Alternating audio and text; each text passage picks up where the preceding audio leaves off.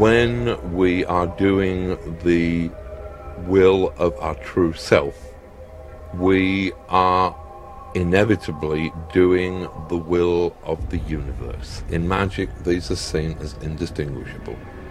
That every human soul is in fact one human soul. It is the soul of the universe itself, and as long as you are doing the will of the universe, then it is impossible to do anything wrong.